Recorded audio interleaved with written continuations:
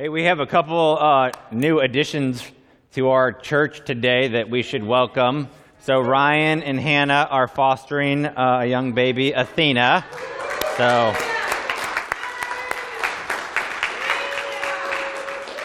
yes. And also the cooks this past week introduced Adoniram into the world. So give it up for the cooks, Raymond and Leanne. And I'm gonna pray for both of them, both those babies right now. Lord, I pray for both those babies, for Athena, Lord. You know the story with her biological mom and dad, so whatever's going on there, would you just intercede and be merciful and gracious and bring salvation to that household? I pray that you would fill your spirit, Ryan and Hannah, with your spirit, Lord, to minister to that baby, for Athena, that whatever she might go in the future days, weeks, and months, God, that your hand would be upon her, that she would come to know you in a real and powerful way, God, that your spirit would always be with her.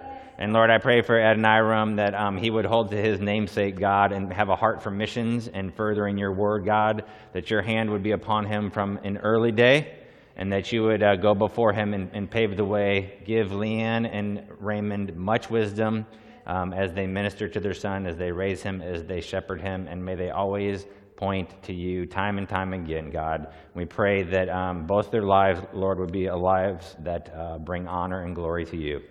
Amen. Children are a blessing, amen? Let's turn to the book of Colossians.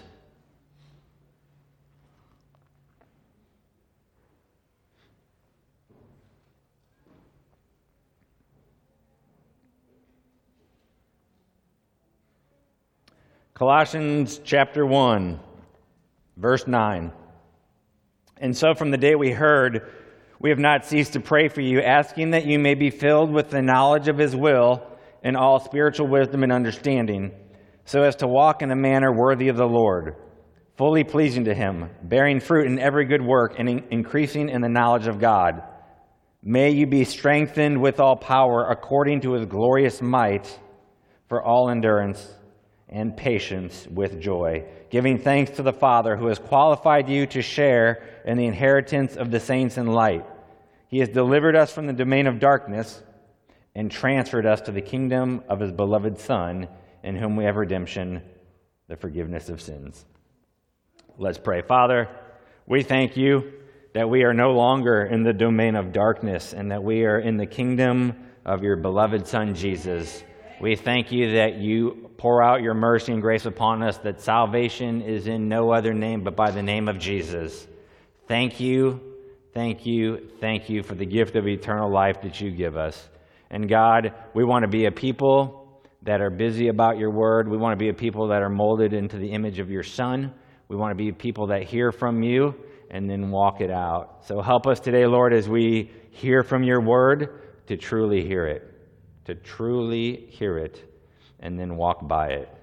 Thank you that it is by your Spirit, by the strength that you give us, that we can do this. It's not by our own strength, but by the power of you that you give to us. And thank you for the salvation found in your Son, Jesus. Bless our time now, we ask. In Jesus' name, amen.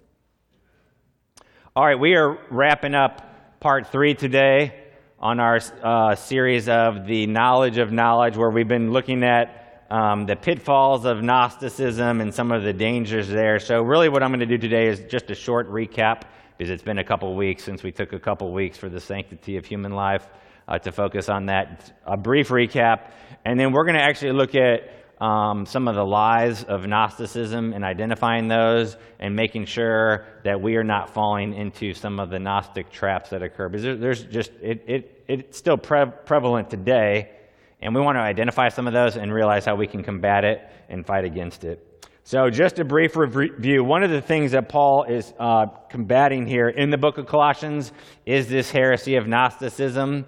And Gnosticism really had a primary focus on this idea of knowledge, and not just like any knowledge, but a focus on a hidden or secret knowledge, and that you had to come really to the Gnostics to get this secret knowledge in order to be freed, not from your sin, but from ignorance.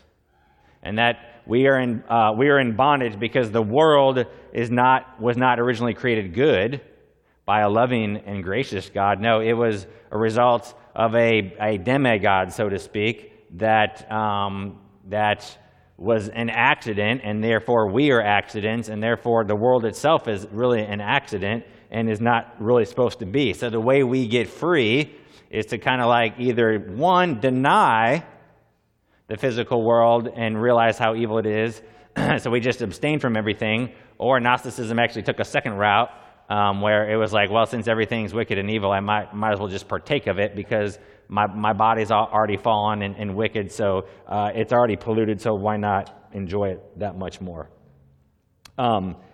This was creeping in, and so what you had was Gnosticism was trying to be kind of syncretized with Christianity, and every religion has tried to do that, and every really worldview system has tried to come in. If it's not a biblical worldview, it's tried to syncretize itself, which means to like come and blend elements of Christianity with whatever that particular worldview or religion is. When I was at the University of Missouri-Columbia, one of my professors claimed to be a Buddhist Christian. Okay? I mean, it's a contradiction. But he was trying to syncretize things of Buddhism and things with Christianity. Which one do you think won out? The Buddhism, right? Like there's just those tiny little parts that I kind of sort of like about Christianity, and then the Buddhism, which kind of throws the door open for whatever I want to do, right? So definitely what we need to combat against is making sure that when we're believing what we're supposed to believe, like it's coming straight from the Scriptures, and hold it up against that, which is what we're going to look at kind of in part 2 of my sermon. So in this view with Gnosticism, really Jesus doesn't come as the Redeemer. He comes to deliver a message of self-redemption. Okay, so you need to save yourself, essentially.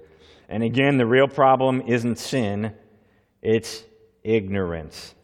But here's the thing, and we talked about this last time, like we see and know and acknowledge, and we can look in the Scriptures and see that like knowledge is good, right?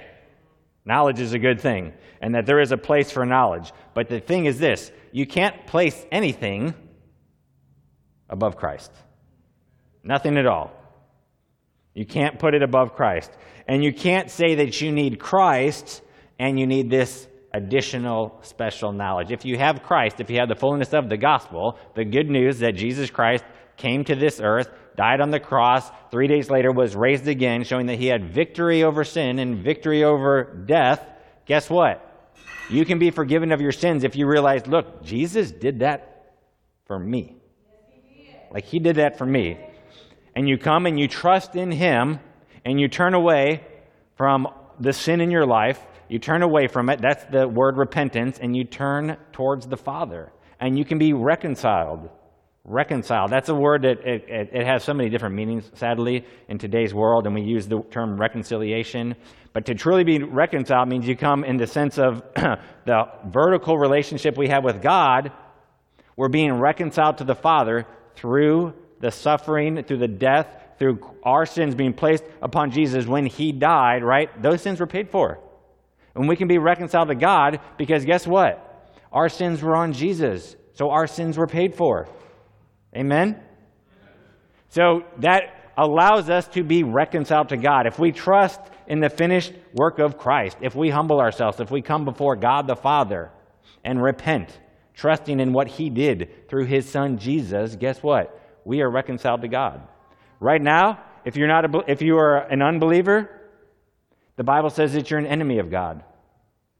I don't want to be an enemy of God. Do you want to be an enemy of God? Now, most people probably would say they don't want to be an enemy of God. It's interesting that people take the Lord's name in vain, right? They'll say God, and then sometimes they'll add a word after it, right? Or they'll say Jesus, and they use it as a curse word. Think about that. When you take the Lord's name in vain, you're using it as a curse word. What better evidence is there of a world that hates God? I mean, think about if someone walked around kind of taking your name. Like your name, you didn't even really get to choose it, right? But your name was given to you, and your parents put some thought into that name. But if people just walked around like flippantly using your name or using it as a curse word, you probably wouldn't really care for that, right? Be like, oh, justice, that's not cool. You wouldn't appreciate that. Well, how much more so like a holy God, like one of the commandments, right? Like revere his name. But how many times is it broken when we're just flippantly using it as a curse word? Yeah, that's not cool to God. His name is holy. In the Old Testament, when the Masoretes, who were the scribes that would take the Old Testament and write it down, they were very careful and handled the Word of God very carefully when they took a manuscript, one that they knew was completely accurate 100%, and then they would use that, and then they'd transcribe it. Some of the schools of the Masoretes, so they would check it, what's on line 15, the fourth word, compared to the original manuscript, and if it was wrong, they burned that whole manuscript. Like they were serious to make sure that the Word of God got passed on. But one of the other things they were careful to do is they wanted to make sure that the Lord's name was not taken in vain. So if you're reading along it, one of the reasons that we get some different iterations of the Lord's name, Yahweh, was because they used different, what were called vowel points. They didn't actually have vowels like A-E-I-O-U. They had little points that actually aren't even in the original. But in order to read it, they would put little different vowel points under the words. And so what they did when it came to Yahweh, to make sure it wasn't pronounced incorrectly or wrongly, or that the scribe wasn't just kind of taking it vainly, was that they would use the words for the word Adonai. And they'd put those under there to remind the priest or whoever was reading the scriptures they needed to be really careful with the word they were about to read. If that's the extent that the Israelites in the Old Testament went to make sure they were very careful with God's name, see the solemnity and seriousness of it. Even when you think about Moses, when God reveals himself, right? Like he's like taking off his shoes, the ground you're at is holy. Why? Because God is there himself. And he's revealing himself to Moses, right? And he's just not like, just call me whatever you want, or just flippantly refer to me however. No, he's pretty serious about his name, right? Well, how much more should we be? We need to take a hint from the Old Testament and from the New Testament of what God means when he talks about using his name and using it the proper way. We need to make sure that we revere the Lord. It says to fear him, right? Part of the fearing is revering him for who he is. So we talked about it last time with this idea that all you need is Christ. You don't need Christ in some special knowledge. You need Christ. So the Gnostics came along and they were applying their wares. And what were they applying? What was for sale? This knowledge, okay, this secret knowledge. So really what they were telling to the Colossians, Epaphras is mentioned in verse 7 because he's been doing ministry there. And they're basically saying, look, we've got it figured out more than Epaphras. We've got it figured out more than Paul. Like we have these deeper truths, okay? And those guys are just like the simpletons. Don't listen to them. Listen, that's charlatans. You can turn on different Christian, TV stations and sometimes see those charlatans. Sometimes you can sadly hear it on the radio. You get on social media, you can see it all over the place. Listen, if anyone, it's kind of like what Galatians 1 talks about. If anyone's calling you to a different Jesus, they're a false teacher. And Paul gets so serious, I think we're going to look at it a little bit later, but he gets so serious, he's like, look, even if an angel appears to you, don't believe the angel. Because it's not an angel, right? So here's the thing that I want to say for us today. We as believers need to be on the lookout. The Bible talks about being sober-minded. Sober-minded, okay? Be aware, be on the lookout, be watchful. Why? Because there's a danger for us. All sorts of dangers are out there. All sorts of dangers are out there trying to creep into our minds and our thoughts. Because sometimes I think, we've been here, this is the third part of the sermon, and sometimes people are like, well, I don't believe anything that the Gnostics believe. You just kind of did a recap, and I don't really believe any of that. Well, maybe. I hope not. Probably not those things. But that Gnosticism can have an influence. Okay, bad ideas lead to bad consequences, right? Bad ideas have bad consequences. So sometimes the root of an idea you might be able to identify and completely cross it out. But if that root has started to grow fruit, you need to make sure you can see the fruit too and identify the bad fruit. So there's some lies today that we believe that have some of their roots in Gnosticism. The first is the plainest and the most simple, that we need Jesus plus something else. We need Jesus plus something else. Look at Psalm 119. Psalm 119, okay, you guys probably want to know what verse I'm in. I'll probably have to give you like 5 minutes to turn there because it's a pretty long psalm. Verse 57. You probably have to turn like 5 pages or something. Okay, verse 57, Psalm 119. The Lord is my portion. Is that what your version says? Yes. The Lord is my portion. Okay, the Lord, He is ours and we are His. He is our portion. He is all we need. We need to make sure that He truly is our all in all. We need to make sure that He is our treasure. Look back in Colossians in chapter 2.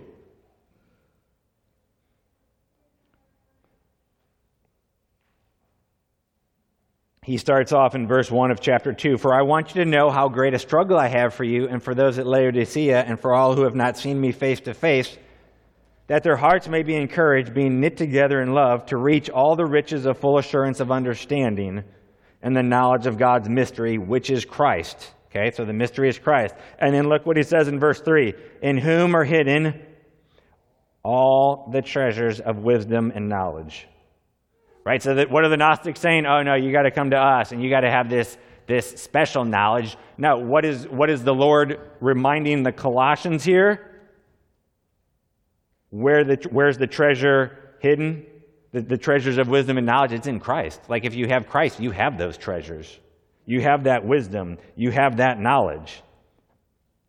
Years ago, there was a book written, The Bible Code. Anybody remember that? Well, my point is made. It's come and gone, right? But the Bible Code claimed that there was this secret message or knowledge in the Old Testament that could predict future events. Now, ironically, the only thing it could predict was things that had already happened, and you had to go to the fifth letter of the, in Genesis 18 in the third verse, and then grab this letter and then grab this letter. I mean, it was hocus pocus. It was bogus. But you know what? People bought it like big time. Big time. That was only like maybe 15 or 20 years ago. The fact that most of you have never even heard of it, just kind of shows that, how bogus it was. Like it came and gone and had its time, but at the time, like it kind of was the rage for some people, and it was really sad. Like I went ahead and read the book, not because I thought there was much to it, because I was just like, I just want to know from the teacher's point of view, like what is this guy spouting? What's he saying? And it was a bunch of hooey. But it swayed some people, and they thought, oh, there's this secret hidden message. Now, one of the ways you can do that is by just talking 1 or 2 levels above people. So most of you probably don't know Hebrew, right? So if you say, well, it's in the Hebrew, okay, well then you've automatically kind of removed yourself from at least one step of that, because then he's talking supposedly having the knowledge, which he didn't, on a level that you, without much learning, wouldn't have access to, right? But what is that? What is he getting at there? That's somewhat of a special knowledge that's starting to occur that he's arguing for, right? Now, if you knew the Hebrew, and that's why I'm just going to be honest, it kind of drives me crazy sometimes when people claim to know the Hebrew or claim to know the Greek, right? Because, and I don't think most pastors do this, but some people, claim to know that, and then they're kind of taking advantage of the fact that most people don't, and then they espouse something that's not true. And that's not cool, right? James 3, let not many of you be what? Teachers, right? So you start speaking and saying that God's word says certain things when it doesn't, you're in trouble. James 3, you're gonna have the greater judgment. So all we need is Jesus. All we need is Jesus. And Paul is saying, look, whatever the Gnostics are selling, you don't need it because you have Jesus. Okay? He is the revealed mystery, of which it says, in whom are hidden not just some of the treasures of wisdom and knowledge, but all the treasures of wisdom and knowledge. All the treasures. Second lie, the pursuit of knowledge is the pursuit of godliness. Now think about that for a moment. If that were true, if the pursuit of knowledge is the pursuit of godliness, if that were true, then unbelievers pursuing knowledge would end up saved. They'd end up holy. But they don't always, right? I mean, some of them do, but they don't always. We got to be careful that we don't make sure that we say that pursuing, now don't get me wrong, but I love learning and I love knowledge and I love digging into the scriptures, and that's important. But we have to be careful just to assume that because we have more knowledge, that makes us more godly. And that's not the case, okay? Sometimes we can feel superior in our theological stances or beliefs because we can define supralapsarianism or infralapsarianism or hypostatic union or the communicatio idiomatum, all those things. Those are good, and some people do need to know those things, and sometimes we need to have those discussions at a little bit deeper level. But if you're not careful, that's kind of the Gnostic way. You know better because you have a special access or a special knowledge. And you've come along further because you have that knowledge. Or we're better because we know more. Listen, what does 1 Corinthians 13 say? Let's just turn there. I know we've looked at it before, but let's look at it again in 1 Corinthians 13. It's good for us to be reminded of this. So he says in verse 1, 1 Corinthians 13, if I speak in the tongues of men and of angels, but have not love, I am a noisy gong or a clanging cymbal. And if I have prophetic powers and understand all mysteries and all knowledge, and if I have all faith so as to remove mountains, but have not love, I am nothing. I mean, brothers and sisters, that's some impressive stuff going on here, right? Speaking in the tongues of men and of angels, having prophetic powers, understanding all mysteries and all knowledge, having faith to remove mountains. But what does Paul say? Without the love, it's nothing. You're nothing. So we have to be careful when it comes to knowledge and putting it on a pedestal it doesn't belong on. Knowledge is good, and one of the things that if you want to pursue God, if you want to grow in Him, if you want to have the fullness of Christ, then guess what? Learn about God. Learn about God and His amazingness and His awesomeness. Camp yourself in the Psalms and see how David and the other writers are pouring out their heart. Pick up a theology that goes into the attributes of God and learn more deeply about how omnipotent He is, how omnipresent He is, how omniscient He is. Those are the things that you want to be taken to a level where you're just in awe and revering the Lord. Start there. Some of these other things, and I mean, there's different things that I love pursuing. Textual criticism, I love that, but I don't read a lot of books on it because I just don't see it beneficial, even personally and even from the pulpit. There's a place for it, and I'm glad guys are studying it, and if you don't even know what that word means, that's okay. But you give me a book on that, I'll probably have it read by the next day. I just enjoy that particular, super subcategory of study. But does it really help me grow in my godliness? I'd actually have to say no, which is one of the reasons I don't read a ton of books on it. Pursue that, which is going to help you grow in godliness. In 1 Corinthians, you're still there, so just flip back a couple chapters in chapter 8, and look what he says.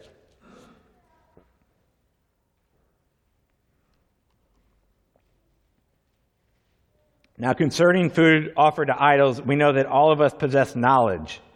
This knowledge puffs up, but love builds up. I mean, he's going to say a similar thing, right? 5 chapters later. And I've been in meetings before where I've heard that it's like the gong is sounding, right? There's a whole lot of maybe information or a whole lot of prophetic powers, but not much love in that meeting, right? That's not good. That's not good. So let's identify that lie. Let's make sure we realize the pursuit of knowledge does not equate to the pursuit of godliness. It can aid, it can help, there's a place for it. And there's certain types of knowledge, like I just said, that can help us more, and certain that can help us less. Next lie. It's on me to do it all. Think about with Gnosticism for a moment. It was about, really, Jesus' message was one of self-redemption. Like, he came to tell you that you needed to redeem yourself. What did you need to be redeemed of? Not from sin, but from ignorance. But sometimes we believe that lie of it's on me to do it all. I think we can do that even with our salvation at times or our right standing with the Lord, but we can also just do it in our walk with God. Jesus already did it all, right? Jesus paid it all. What did he say on the cross? It is finished, right? It's finished. It's finished. On the cross, it was finished. So access to the Father is through the finished work of the Son. And there's nothing that we can add to it. Now, we can try to add to it, but there's nothing we can add to it. So a lot of times you have to realize, like, our salvation comes entirely, completely, solely from God himself. There's nothing that we can do to add to it. He is the one that saves us. Do we save ourselves? No. We don't save ourselves. Okay, we're saved by God's grace through faith, right? Faith is like the instrument or the vehicle. But we're saved by God's grace. He is the one who's the saver. We're like the savee, so to speak. He is the one that is the redeemer. We are the redeemed. So it's not on me to do it all. But sometimes what happens, we can get that understanding with salvation correct. Like our initial salvation, we're like, okay, no, I understand, like Christ did it all for me, and you know, I played no role, right? It's by grace, through faith. But then what do we end up doing in our walk with Jesus is we end up falling to the trap as we're walking with him of thinking, oh, it's back on me to do it all. Like that might be maybe in the church, it might be in your home, it might be at work, but we just fall into this mentality that we have to do it all. And we see a good example of it. It's been used before, but it's worth looking at, of Jesus interacting with Martha in Luke chapter 10. So look there.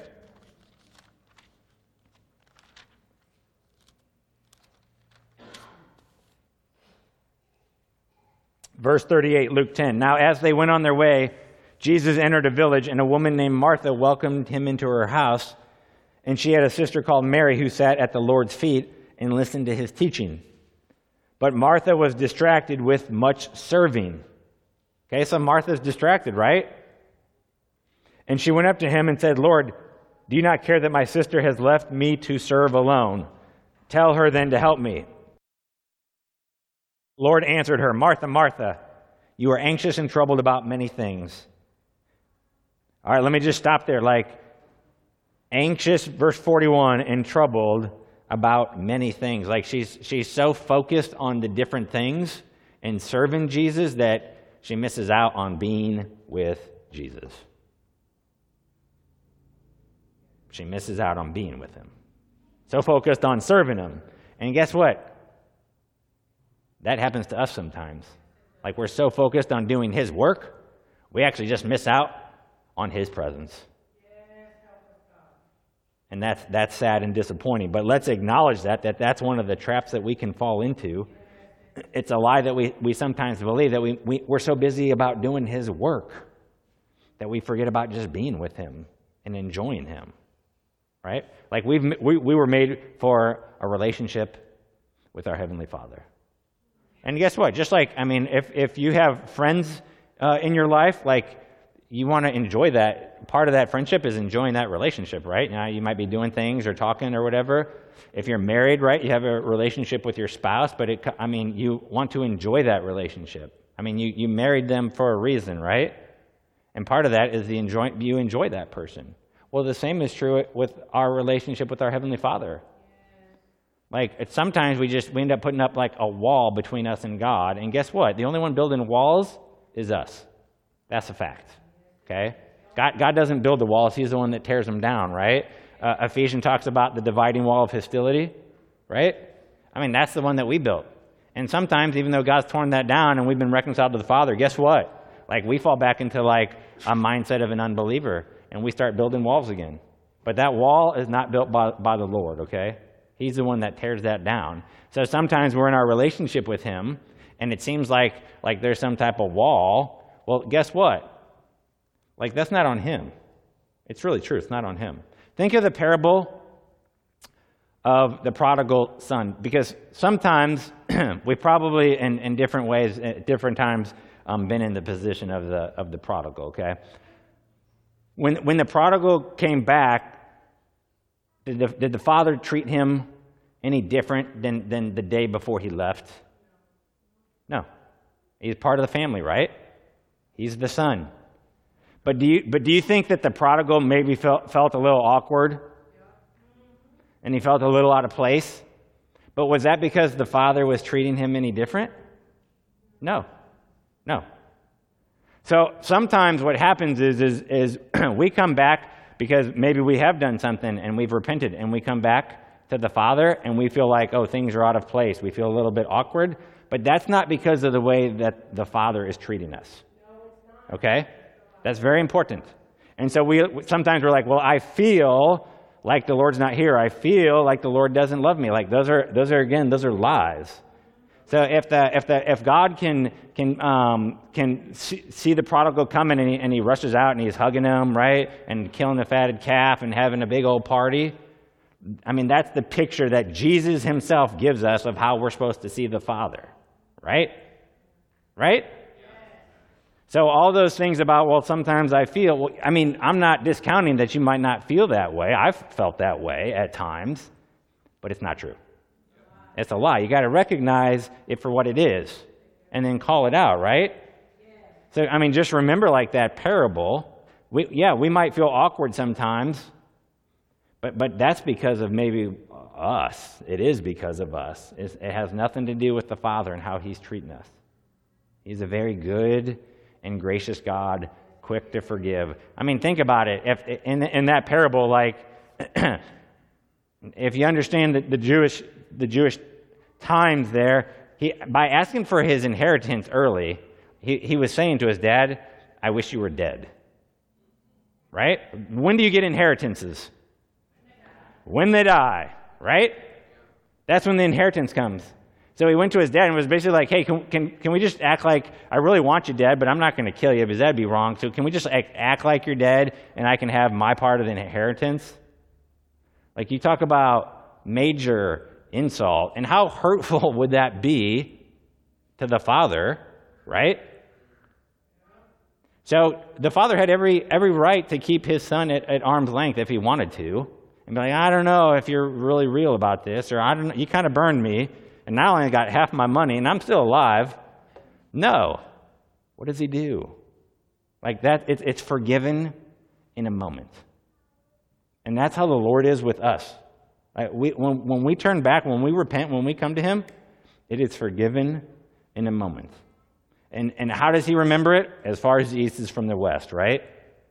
As far as the east is from the west, that's how he remembers our sins. Like the east and the west, guess what? If you go east, you're never going west. And if you're going west, you'll never go east. As far as the east is from the west, they don't meet.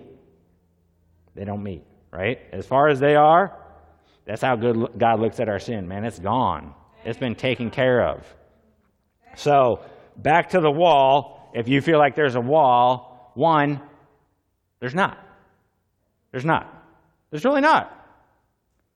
Okay? If you are a believer, the wall of hostility has been torn down. It's been torn down. So you might feel like there's a wall at times, but if there for some reason is, it's because you've built it. You've built that wall. You got to tear it down yourself, right? And sometimes that wall is just lies that you're believing about the Lord. It's the lies that you've put too much stock into, and you've been influenced by different things apart from the Word of God that makes you feel like he doesn't love me, he doesn't care about me, he's abandoned me, I'm all alone. Okay? You got to just rebuke those and call them out for what they are. Lies from the enemy. Which leads into my next lie, which the lie is, you're on your own. If you think about what the Gnostics said, they said that God wasn't enough. It was on you to realize that you needed more. But here's the thing. There's a reoccurring theme in the Bible. It's a beautiful theme in where God pursues those who are alone.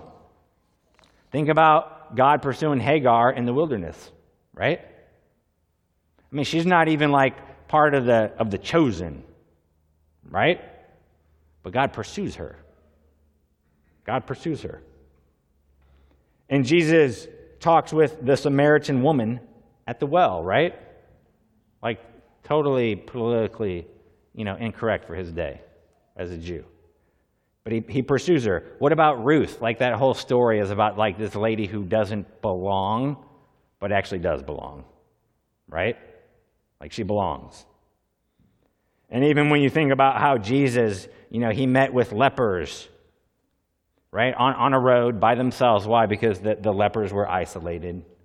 They couldn't ever come into the towns. So they're isolated. So the only place you really could meet him would be on a road. They had to seek and try to figure out where he was. If they tried to get to him, they would have been cast out, but not with Jesus. And even the demon-possessed, right? They're in the caves of banishment, if you will. And what happens? Jesus comes to them. So when we think about feeling like we're alone, like over and over, we see throughout the Scriptures, Jesus is a pursuer of those who feel alone. And we know, as believers, that we're not alone. God does not abandon his children ever. He never abandons his children. He says in the Old Testament, he says in the New Testament, I'll never leave you, nor what? Forsake you. All right, a couple more lies and then we'll wrap up.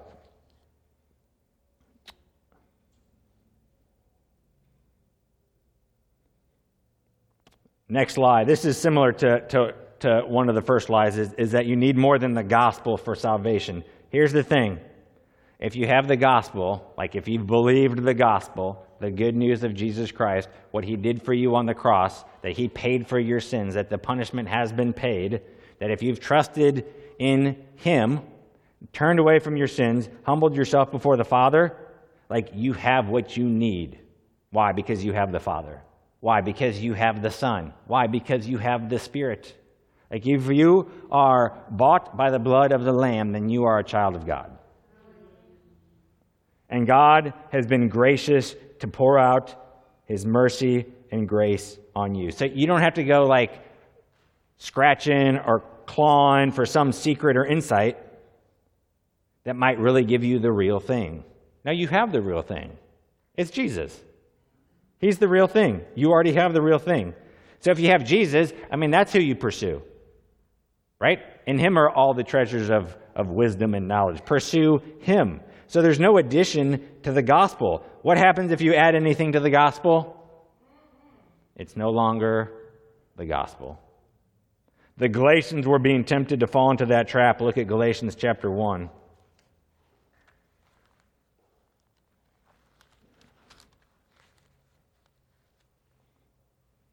He says, I am astonished, verse 6, that you are so quickly deserting him who called you and the grace of Christ and are turning to a different gospel. Basically, they were starting to believe different lies about God, about Jesus, and about the gospel itself. They're turning to a different gospel.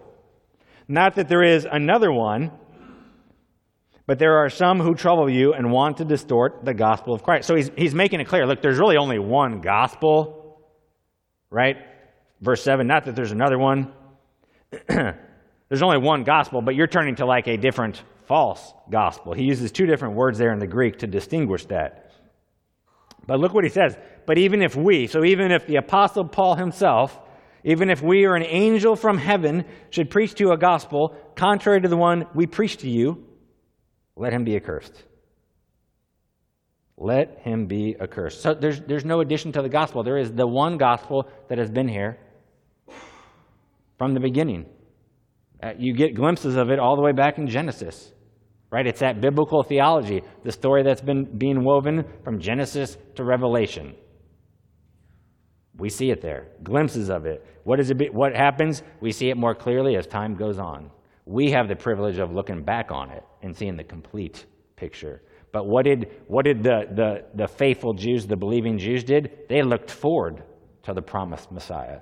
We looked back to the promised Messiah that's already come and will come again. So there's no addition to the gospel. Next lie, there's different levels of Christianity. No, there's not different levels. There's not different levels. There's not level 1 and then you work really hard and you get to level 2. It's not like this is Super Mario Brothers, right? And you got to complete this level and get the mushroom, and get to the next level, make sure you don't shrink. No. Like if you're justified by the blood of the Lamb, you're justified by the blood of the Lamb. Okay? Now, are we growing in maturity? Yes, we should be growing. But there's no second entrance. You're either part of the kingdom or you're not. You're either in the flesh or in the spirit. You're either a believer or an unbeliever. What are we all called to do? Regardless of where we're at in our walk, we're supposed to do what Hebrews 12 talks about. Strive for peace with everyone and for the holiness. Strive for peace and for the holiness, because look what it says, without which no one will see the Lord. So we're striving for holiness. That is incumbent upon each one of us as believers. If we are doing that, guess what's going to happen? We will continue to grow in wisdom and knowledge. Why? Because we're pursuing after.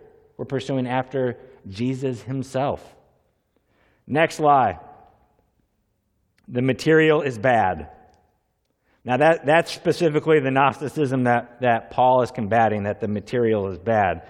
It's like a false asceticism that sees spirituality and all the things you don't do. So you kind of define your life by the things you don't do rather than the things you do. Colossians chapter 2. He says this, see to it that no one takes you captive by philosophy and empty deceit, according to human tradition, according to the elemental spirits of the world, and not according to Christ. And then skip ahead about 13 verses.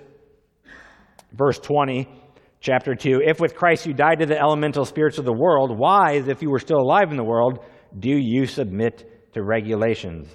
Do not handle, do not taste, do not touch. Okay? When I first got saved and I was reading this, I was like, oh, there's certain things we're not supposed to handle, taste, or touch. No, I misread it. Okay? He's saying this is the trap that people are saying, and they're putting additional burdens on people, this false Gnosticism, and he's quoting three of the things that they would say: do not handle, do not taste, do not touch.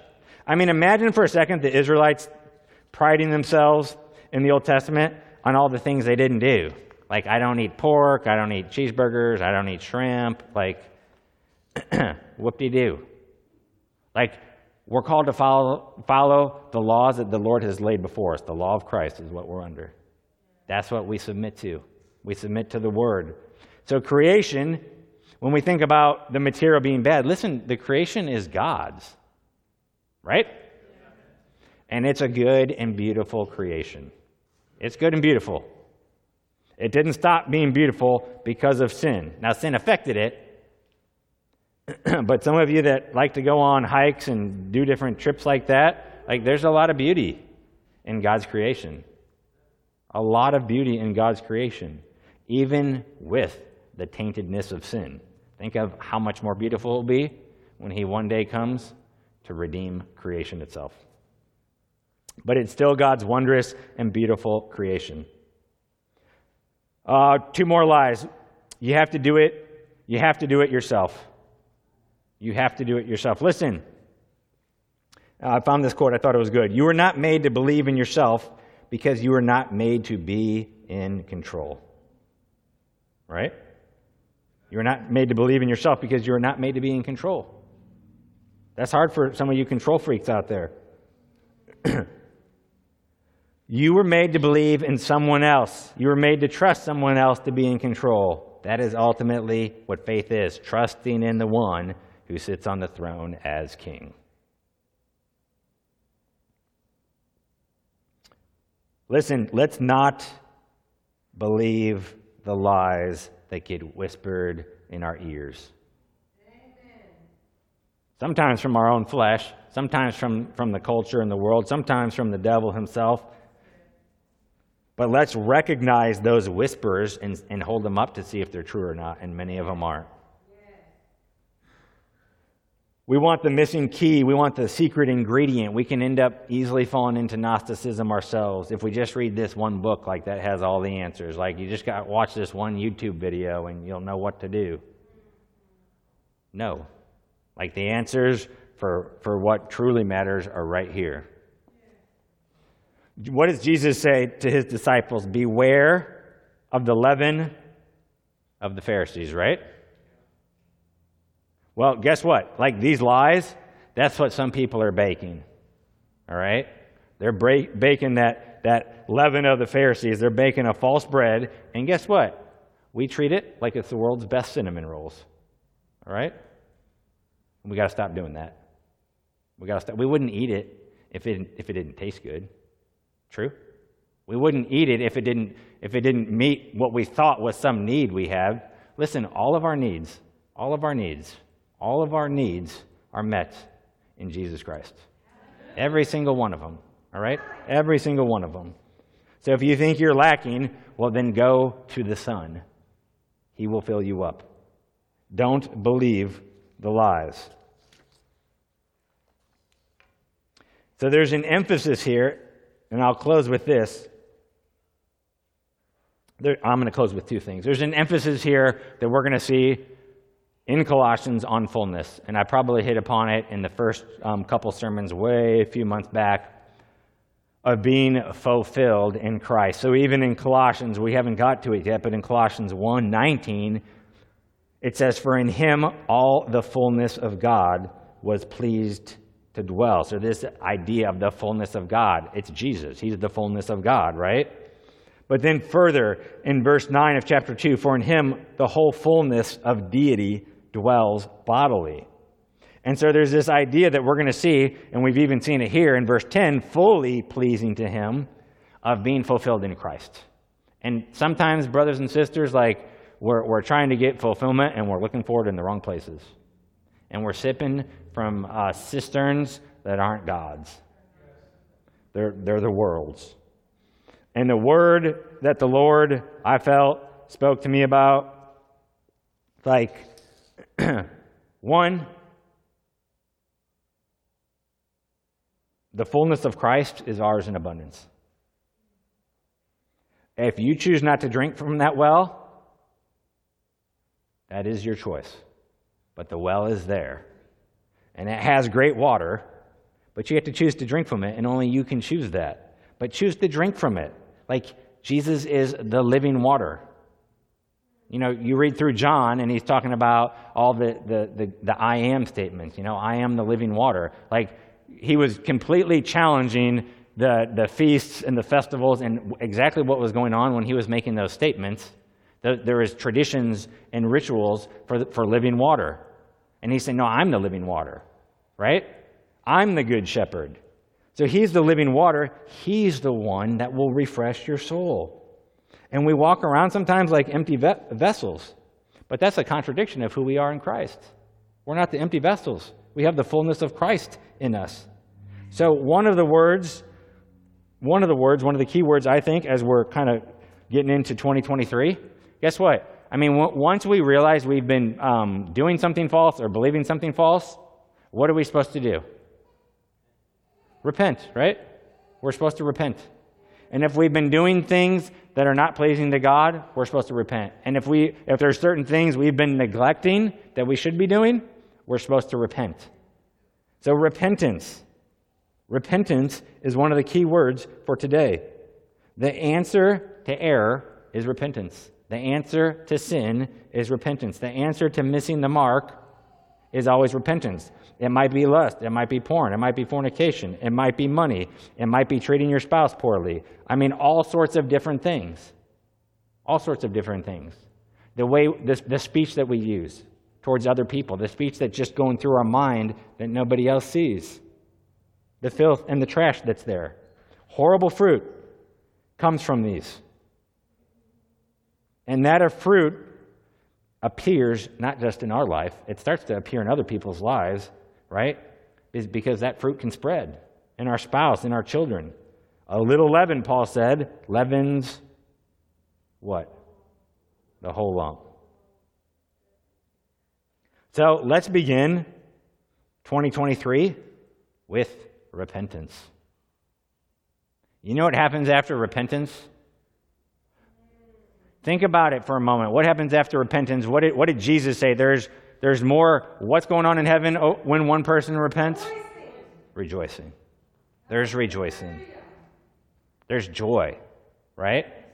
There's that renewal of the relationship with the Father. There's repentance. Everyone wants Jesus as long as there's no repentance. But if you want Jesus, there will be repentance. So I want to encourage us as the worship team's coming up. Like, where do we need to repent? Where do we need to repent? What do we need to repent of? What do we need to make right with God? Because today's the day that we need to do that. Today is the day. Let's pray.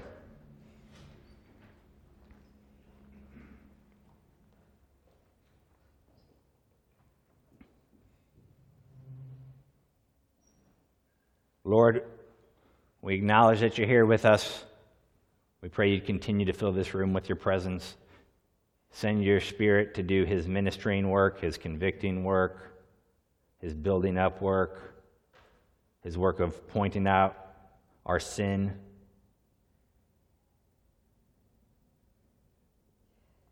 Speak to us now, Father. And everyone's heads are bowed and eyes are closed, but I want you to raise your hand if you know you need to repent of something. Thank you. All right. Who else? Okay, thank you. Thank you. Anyone else? There's many hands going up.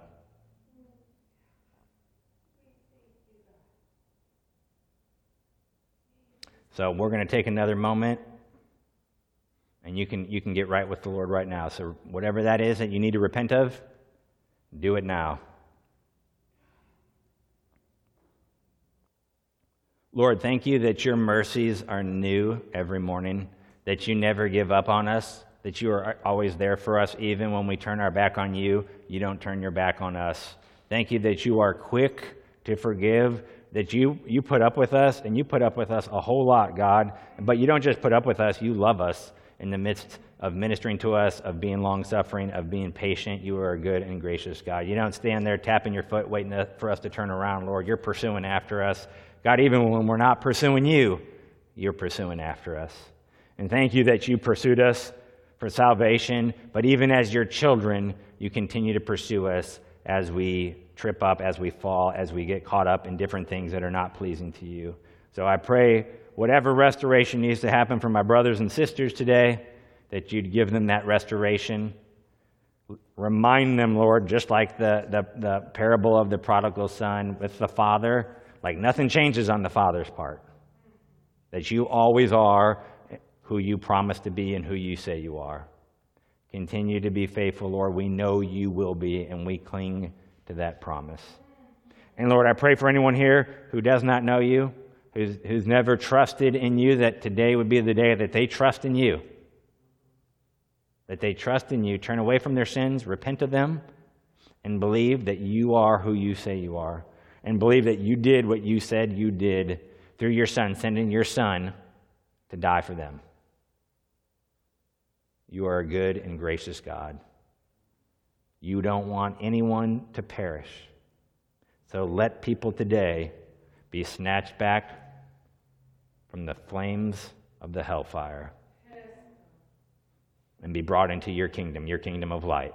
It is a glorious, glorious, glorious kingdom to be reconciled with the Father and to know you. To know you not just as God, but as our Heavenly Father. Thank you, Jesus.